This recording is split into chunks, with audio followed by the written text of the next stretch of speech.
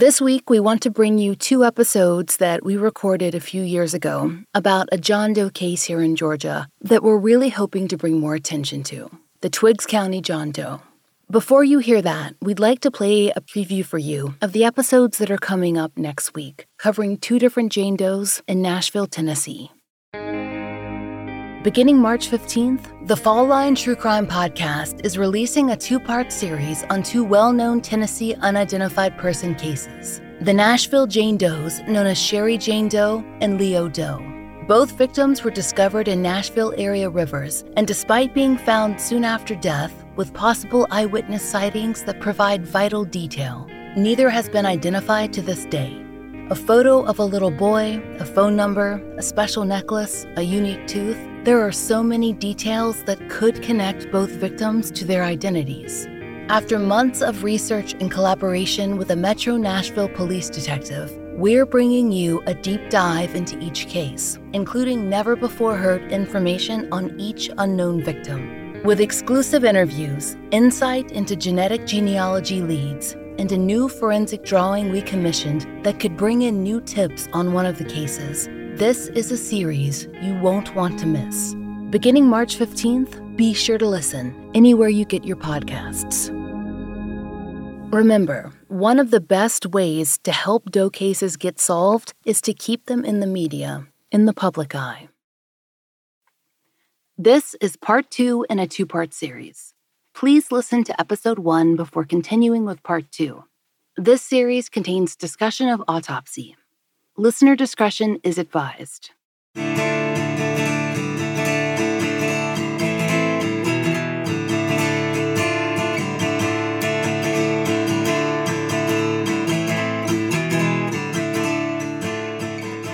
This is the Fall Line.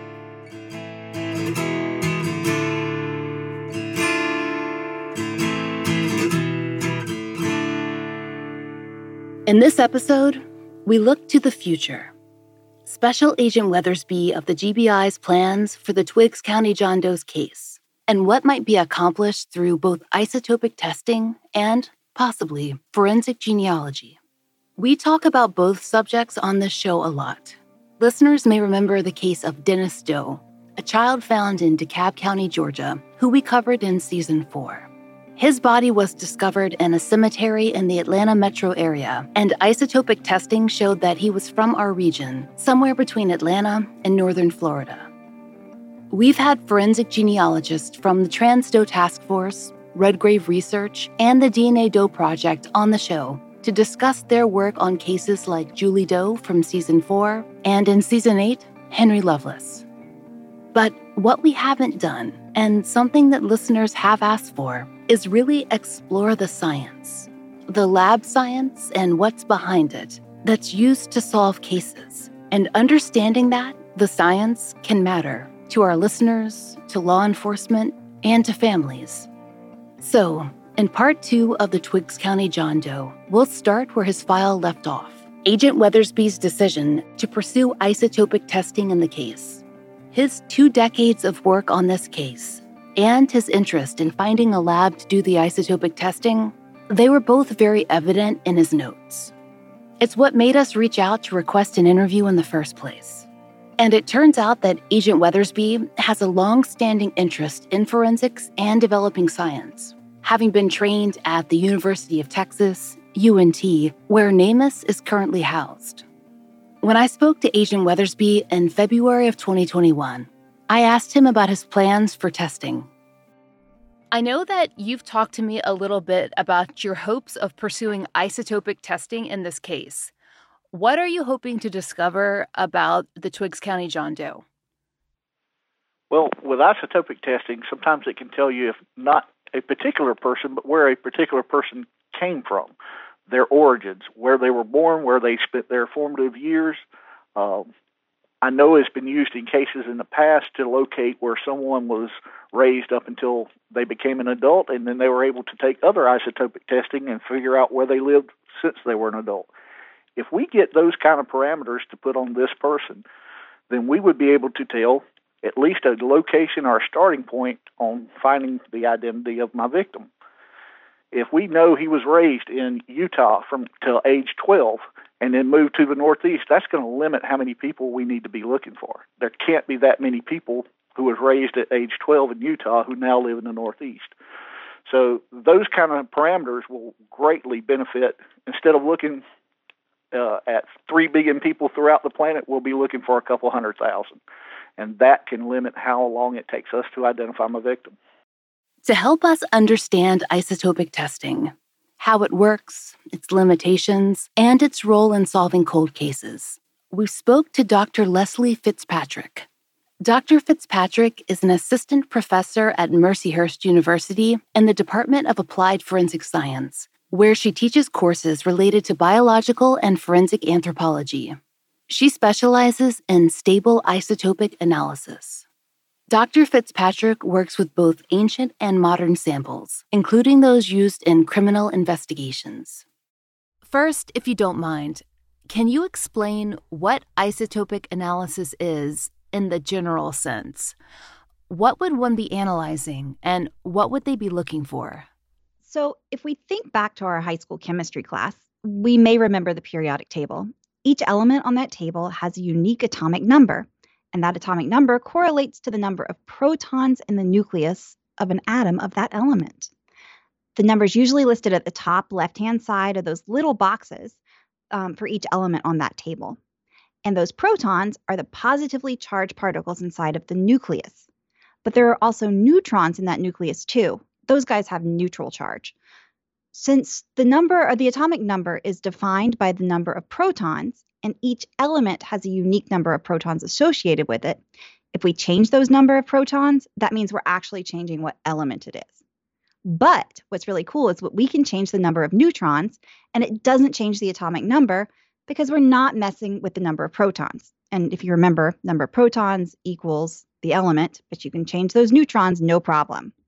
So when you change the number of neutrons in the nucleus of an atom, you actually get an isotope of that element. Some isotopes are stable and don't undergo any kind of radioactive decay. And of course, we have some isotopes that are what are called radioisotopes, and those guys undergo radioactive decay. For the purposes of isotopic analysis in forensic and archaeological applications, we're primarily concerned with stable isotopes. That's why you'll often see our analyses referred to as stable isotope analysis, and it kind of helps to specify that we're not dealing with any kind of radioisotope. To help this make a bit more sense, let's look at 3 of the main stable isotopes that we use in forensic and archaeological applications and what each of those can tell us. The main themes that we explore with such stable isotope analyses are related to dietary analysis and geographic mobility. For dietary analysis, we look primarily at carbon and nitrogen isotopes. The atomic mass listed on the periodic table represents the atomic mass of the most abundant, naturally occurring form of each of these elements. Different isotopic forms of carbon dioxide are used differently by plants during photosynthetic processes, which we refer to as C3 or C4 processes. We either consume those plants directly, particularly if you're a vegan, or indirectly, if you're omnivorous, through eating other consumers, leading to the incorporation of different forms of carbon into our bodies. Examining carbon stable isotopes for dietary analysis ties in nicely with nitrogen stable isotope analysis. As part of the global nitrogen cycle, atmospheric nitrogen is converted into forms usable by plants by certain forms of bacteria and blue-green algae. We incorporate nitrogen into our tissues the same way that we incorporate carbon into our tissues, through eating things. Terrestrial and marine-based protein sources have considerably different nitrogen isotope ratios. When we combine our knowledge of cultural dietary practices with stable carbon and nitrogen isotope analysis, this can actually be potentially useful in forensic applications. For example, in a study conducted by Drs. Bartelink, Berg, Beasley, and Chetson of the Joint POW-MIA Accounting Command Central Identification Lab, or the JPAC-SIL, in 2014, they were able to effectively discriminate between U.S.-born soldiers and individuals indigenous to sites in Asia, such as Korea, Vietnam, Cambodia, and Papua New Guinea. And they did this using primarily carbon analyses. From a general forensics and human rights perspective, such analyses may be useful in helping to differentiate between individuals based on dietary practices. So, another example, as part of my doctoral dissertation, I examined several individuals from a site near Evanston, Wyoming called Red Mountain. So, based on mortuary artifact analysis, these individuals were buried sometime in the late 1800s, early 1900s. and they were thought to have been workers on the railroads that passed near the region. Now, osteological analyses, looking at the bones, suggested that these individuals were likely of East Asian ancestry.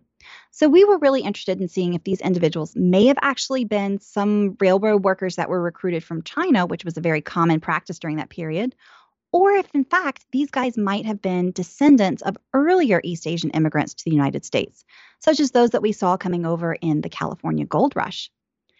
Based on historic documents, it was suggested that railroad workers from China maintained culturally mediated dietary practices, even going so far as to order foods from China to be delivered to the United States so they could continue eating their more traditional diets. Based on stable carbon and nitrogen isotopes of these individuals, there was very little change in their diet from the beginning of their lives to that towards the end. So they were probably maintaining their dietary practices across the diaspora, which may have been a means of preserving cultural affiliation. At this point, though, you're probably thinking to yourself, people eat similar foods, so how can you really tell where somebody's from? That's when we can turn to yet another stable isotope, oxygen. The primary method for incorporating oxygen into our tissues is not breathing, as most people would think. It's actually in the things that we drink. Of course, things like relative aridity, ambient temperature, weather patterns, and so forth can affect the water composition in a certain region as well. This leads to different water in different regions having different stable oxygen isotope compositions. The overall water composition of a large area like the United States is represented by different bands on a map that are called isoscapes. And this is kind of a portmanteau, a mashup of the words isotopes and landscapes. So we can look at the oxygen composition of a person's tissue to see if there have been any changes over time, which can indicate some geographic mobility.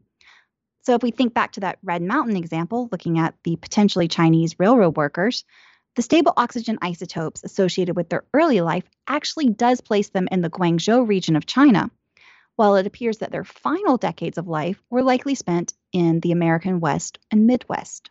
It's really important to note here, we've talked about carbon, nitrogen, and oxygen, but those aren't the only ones that you can use in forensic applications. But they are the most common ones, which means they're the least expensive to analyze, which makes them more accessible for researchers like myself. So, what would those results tell us about a decedent? And what would the limitations be? So if you're interested in the beginning of a person's life, such as where they lived when they were growing up, you'd want to perform a stable isotope analysis of their teeth.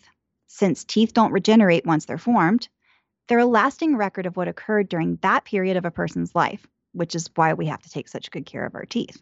For individuals with adult dentition, the composition of the tooth's crown reflects the period of time during which the crown was forming. For the purposes of forensic analyses, we want to select teeth that best represent childhood past the period of nursing, which would show the influences of the mother's body through the breast milk. So we want to avoid that. Ideally, we examine the second molar if it's available.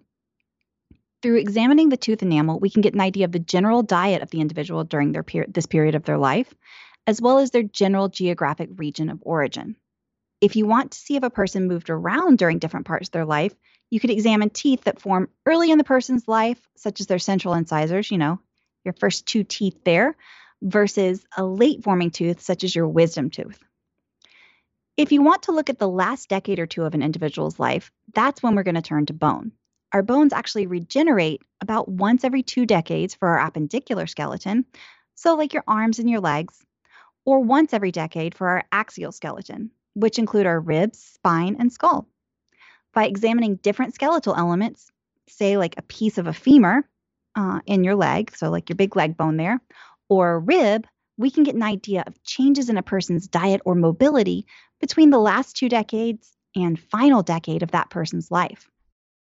But as we've seen in some high-profile cases, how often a person changes location, moving around the country, that can affect their results in isotopic testing. Tooth and bone testing does come with a big caveat, though. The person can't have moved around a lot to regions with different stable oxygen isotopic compositions in the drinking water, or their stable oxygen isotopic signatures will actually become kind of muddled. The longer you stay in one place, the more of an isotopic signature you'll incorporate into your tissues. So there are definitely limitations to exactly how much we can pinpoint a person's geographic mobility based on how much they move around. And the more mobile a person is, the trickier it can become. But if you take a couple weeks vacation in a fun place over the summer, you don't have to worry. That's just a small-term blip in your signatures, and it doesn't really affect our interpretations too much. But if you want to trace a person's mobility for a shorter time frame, what can you do? One of the best ways to do this is via tissues that regenerate at a rapid pace, such as a person's nails or hair.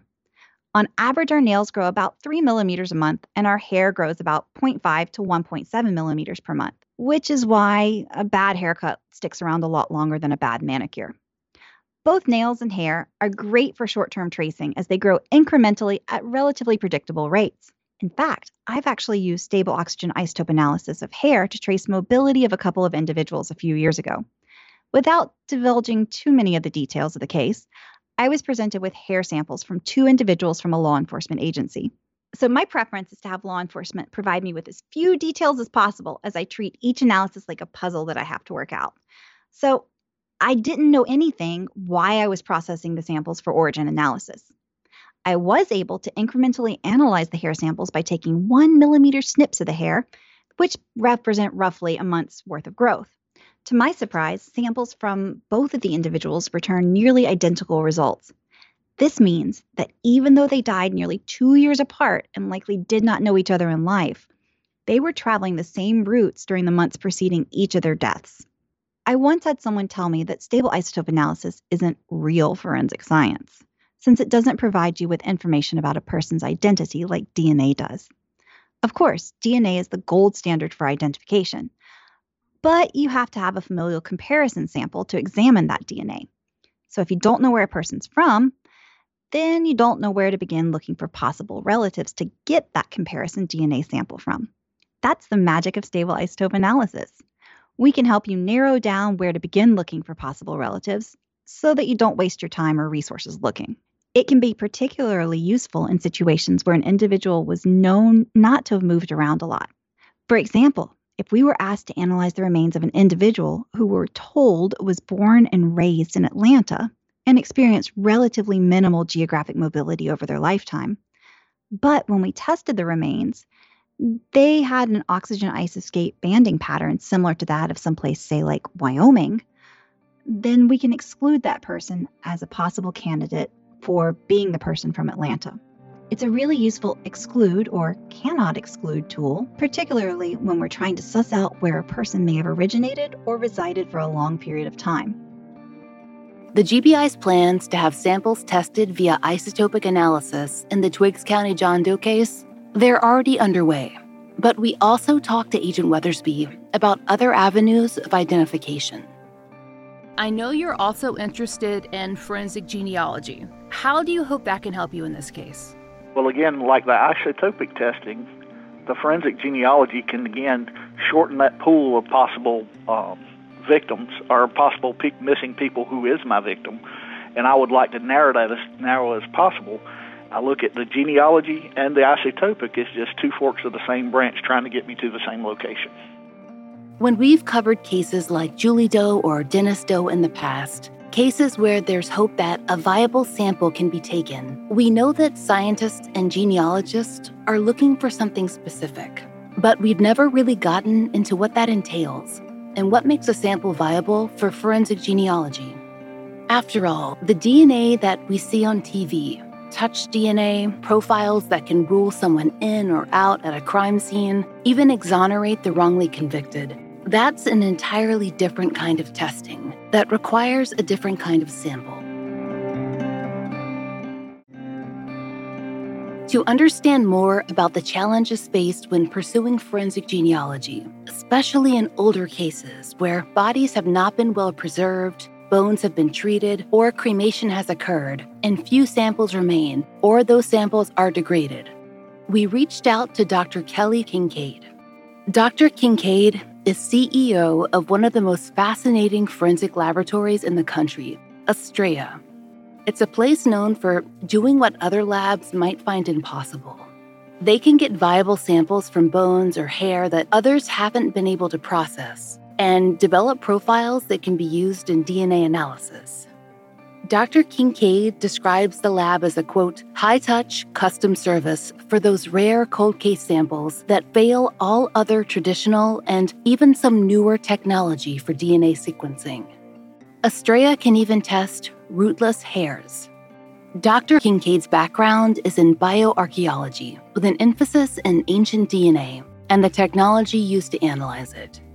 At Estrella, they apply what they know about testing ancient DNA to current forensic samples, and with those techniques, they're able to take on and help resolve some of the toughest cases. We asked Dr. Kincaid to talk to us about the kind of DNA testing done in their labs, what types are used in criminal investigations, and the different samples needed for each, and the methods by which she obtains them. In law enforcement, when an agency says DNA testing, they're traditionally referring to what's called STR testing. And STR is one of these regions of the genome that differ between individuals. It stands for short tandem repeats. And these types of repeat regions in humans are really useful because they differ in length between individuals. So an STR analysis looks at a number of these different repeat regions to develop a profile for an individual, like a fingerprint, that could be used for comparison to other STR profiles. So STR testing is the type of DNA testing that law enforcement agents most traditionally use. There are some limits to that, which leads to other kinds of DNA testing they could be referring to, one of which is a different type of genetic variation in the human genome called a SNP. A SNP, unlike STRs, which are defined by being different lengths of repeats, a SNP is a type of genetic variation that differs at a single base pair in a DNA sequence among individuals. So SNP testing is surveying all of the positions across the genome, or at least a subset of those positions that have been found to be useful in discriminating between people, and just isolating those and developing a profile of those. An STR profile must be compared with an STR profile. A SNP profile must be compared with a SNP profile. So in forensics, STR tests, STR analysis has been the dominant form of DNA testing, and it is what the profiles from STR analysis are the profiles that are in these law enforcement databases. So a database like maybe you've heard of CODIS, these databases will have millions of STR profiles of known people. And so an agency may be asking the question, does my unknown samples STR profile match any of the profiles that exist in this database? Or do they match maybe an STR profile of a known person in hand whose STR profile I also have? So it's a very powerful and sensitive approach of asking this question about, does this sample match any knowns? But if that person, if the match doesn't exist in the database, then a match will not be made.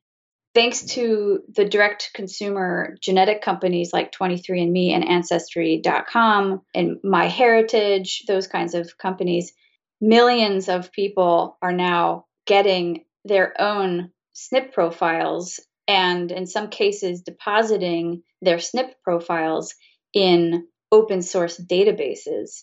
And in this way, a SNP profile from an unknown individual whose sample we might have can be compared to a database, and instead of making identical matches the way that STR profile can be used, a SNP profile can be used to estimate degrees of relatedness in order to find relatives and narrow down who in the world does this sample belong to, rather than does this sample match anyone who I already know. So I guess if we're thinking in terms of cases that our listeners would be familiar with, the STR would be what we'd see in wrongful convictions, and the SNP profiles would be, say, the Golden State Killer.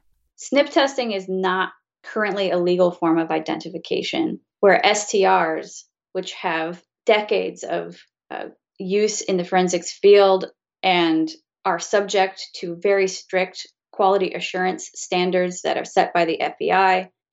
These STR analyses are sort of tried and true and very good at what they do, but what they can do is limited. Law enforcement agents will often ask how much material we need to get enough DNA for the types of testing that we hope to do. And what's amazing is that you don't really need a lot of material. For example, with bones or teeth, we focus just on getting about 150 milligrams of bone powder, or just the root of a tooth. And if you can imagine what 150 milligrams looks like, just picture sort of an ibuprofen tablet. It's a very small amount of powder that we put into the steps of DNA extraction. No matter what kind of DNA testing is done, every sample must go through the process of DNA extraction. And so for us, that means the sample is incubated in different solutions that release the DNA from inside the cells. So the cells are broken apart and the DNA is liberated into solution. And now you have a bunch of cellular debris and a bunch of other junk and your DNA.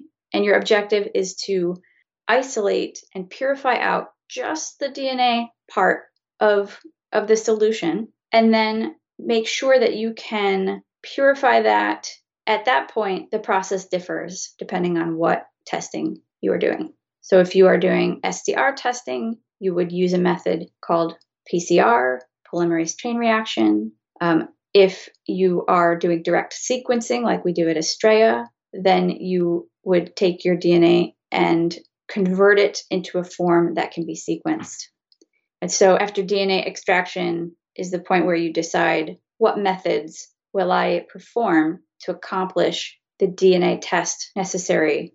So a law enforcement agency will often send us either skeletonized remains or an element from the skeleton, whether that's a tooth or maybe it's a long bone, or rootless hair. Hair is another type of sample that we specialize in. And you'd be surprised that the methods to extract DNA from both of those sample types is pretty much the same.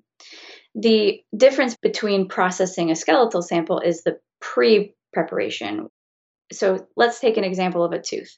We actually take a Dremel tool with a diamond wheel and cut the tooth at the CEJ. It's where the crown meets the root. And we remove the root and we pulverize it into powder. If we are working with a long bone, we will use the same approach where we use a Dremel tool to cut a small section that weighs only a gram or so, and we pulverize that into a powder.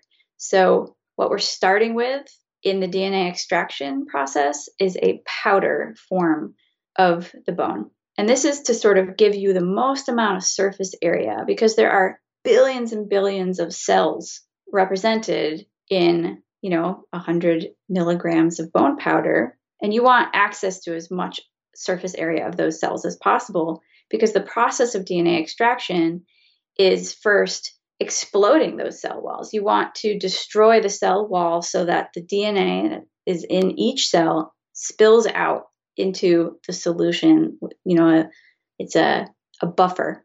And the same goes for a hair strand. So the process of degrading hair first requires some difference between the process of processing. The processing of hair first requires some breakdown of the hair structure to get access to more of the cells that are in the shaft and along the shaft. But after that, the process of extracting, isolating the DNA from the cells in the sample is identical. Once you have DNA and all the cellular debris, and maybe you have RNA and you have proteins, now you have to be able to separate just the DNA from all of that other junk.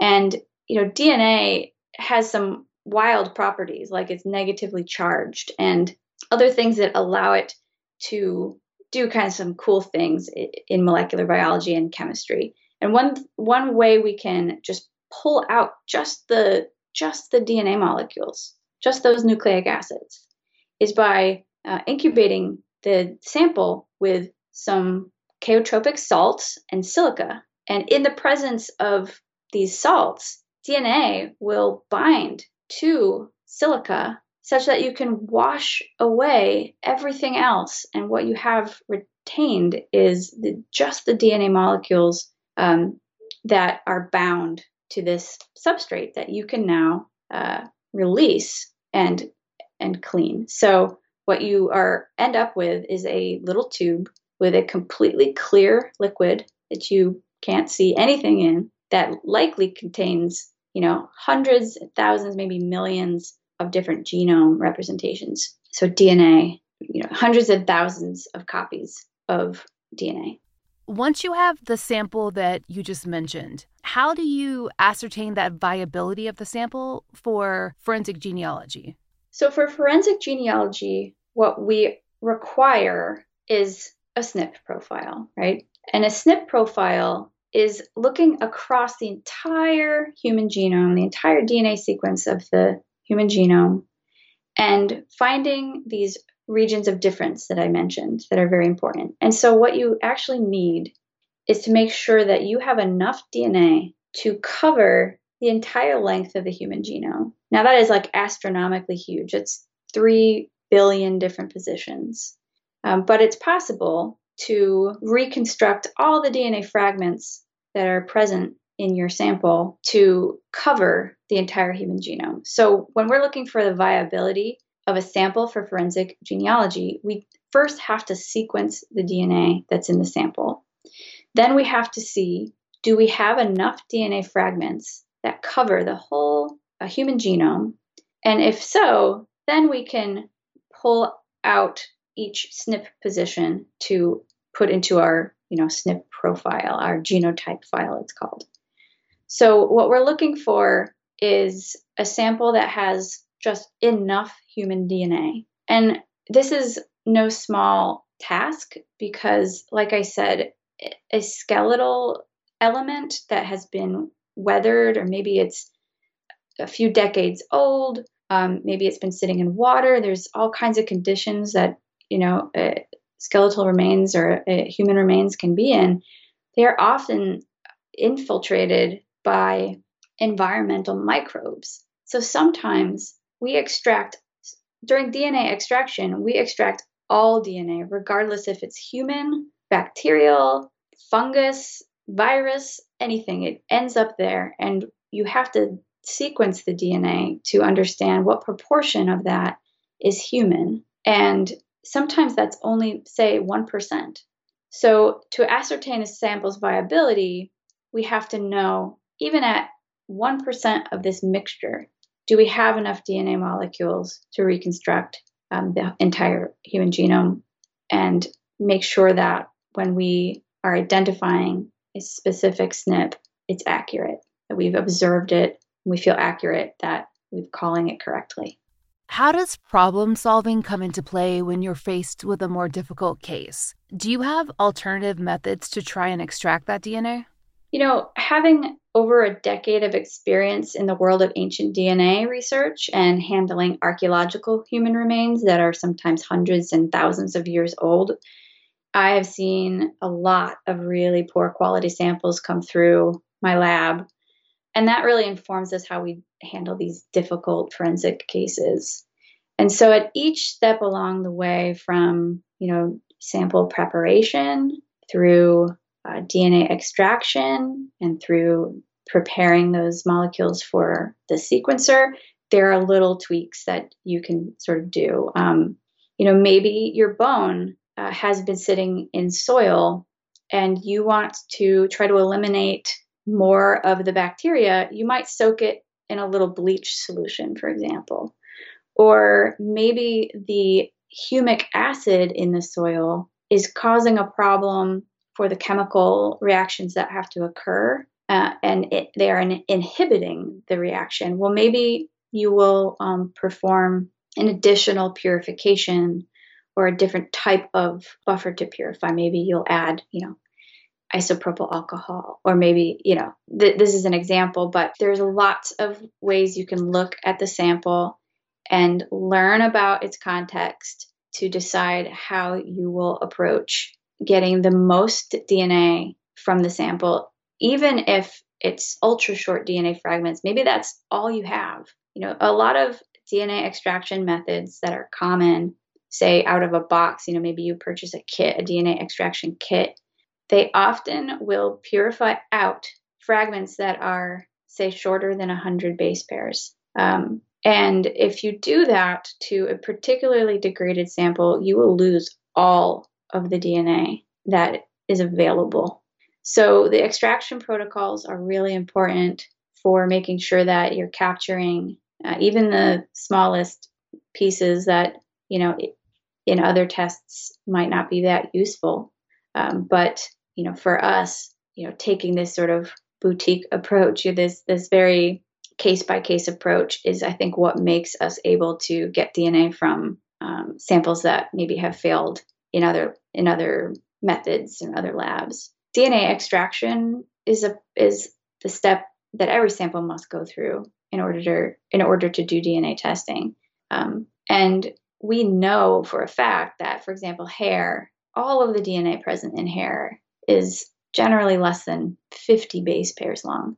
And traditional forensic testing like STR analysis requires that your DNA fragments be at least 100, if not 200 or 300 base pairs long in order to observe the marker. Then this is why samples like hair will always fail traditional tests and have long thought to just not have DNA, period.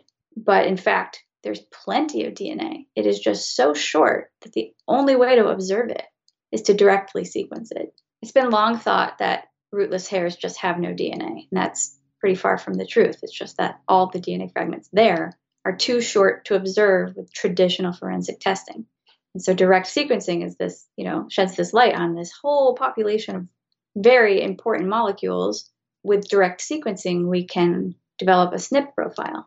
If you received a sample from a decedent like the Twiggs County John Doe, remains that have been well preserved, what would be your approach? Are there particular areas of the skeletal remains that would more consistently produce viable samples? The samples that we choose to work with, if given the option, and supposing there is no hair, is generally the teeth. The reason we like the teeth is that they are somewhat of a closed system, not quite. They can still sort of uptake environmental microbes and the things that produce contamination, DNA contamination in the sample. But they're generally intact. They're protected from weathering a little bit more. As I said, we use the root, which is, buried deep within the maxilla or the mandible, the face or the jaw. So this is the type of sample that we often choose to work with. A molar has 3 or 4 roots. So we can actually get 3 or 4 different extractions from a single tooth, which is nice if law enforcement, say, has very limited remains and these samples are extremely precise. Being able to get as many extractions from a single sample is beneficial. There's a bone in the skull that is very hard to access, but that has been shown to produce high quality DNA. It's the petrous portion of the temporal bone. And it is deep within the skull such that, there has to be some destructive analyses to access it. I think that lots of folks who are, in this field are developing, non-destructive ways of accessing the petrous portion. But this petrous portion of the skull is this really dense bone that is almost like a pearl. It's extremely, extremely dense. It kind of breaks our equipment, our Dremel tools sometimes. And that probably has the most consistently viable amount of DNA. But because it's so destructive, we often go for things like teeth. Long bones are often also used, but like I had said, they can be overwhelmingly colonized by bacterial DNA. Estrella's techniques, which we plan to further explore in a future episode, offer hope for cold cases that, so far, have not yielded viable samples for forensic genealogy. Agent Weathersby's next move, if isotopic testing does not narrow the field enough to identify the Twiggs County John Doe, will be forensic genealogy. In many ways, this case is so much more solvable than many others we've covered. It's less than 20 years old. The decedent was not cremated. The evidence was preserved. The file is very extensive. Multiple forensic anthropologists have reviewed the decedent's remains. The scene of discovery was carefully investigated grid style, and the file has not been through dozens of hands. There is strong sample material for both isotopic and SNP analysis. 2 forensic reconstructions, done by one of the best artists in the country, still exist. The only thing that's lacking is national media coverage of the case, with a victim who may have come from Florida or other southeastern states, or maybe from Mexico or Central or South America, getting those details out beyond Central Georgia. That is an essential piece in this puzzle. And maybe that's where you come in. If you have any information regarding the identity of the Twiggs County John Doe, please call the GBI Region 13 office at 478-987-4545 or the Twiggs County Sheriff at 478-945-3357. You can see pictures of both facial reconstructions on our social media. Thank you for listening. The Fall Line is a fully independent show, and we appreciate listener support. If you try out the products we mention, please use our sponsor codes. It really helps. And if you'd like to support the show and the stories we cover, join us over on Patreon. We're raising Patreon funds to continue to fund the Millbrook Twins billboard, begin a therapy fund for families who've been on the show, and many other projects. You can read a public post about those goals on our Patreon page. On Patreon, you can get early release, ad-free versions of our regular episodes for only $5 a month. And for as little as $1 a month, you can access blogs and our new live streams. The Fall Line is written, hosted, and researched by Laura Norton, with additional research by Brian Waters, Kim Fritz, and Jessica Ann. Family and law enforcement interviews by Brooke Hargrove. Produced and engineered by Maura Curry. Content advisors are Brandy C. Williams, Liv Fallon, and Vic Kennedy. And, as always, our most special thanks to Angie Dodd. Currently, our monthly donation is going to the Black and Missing Foundation.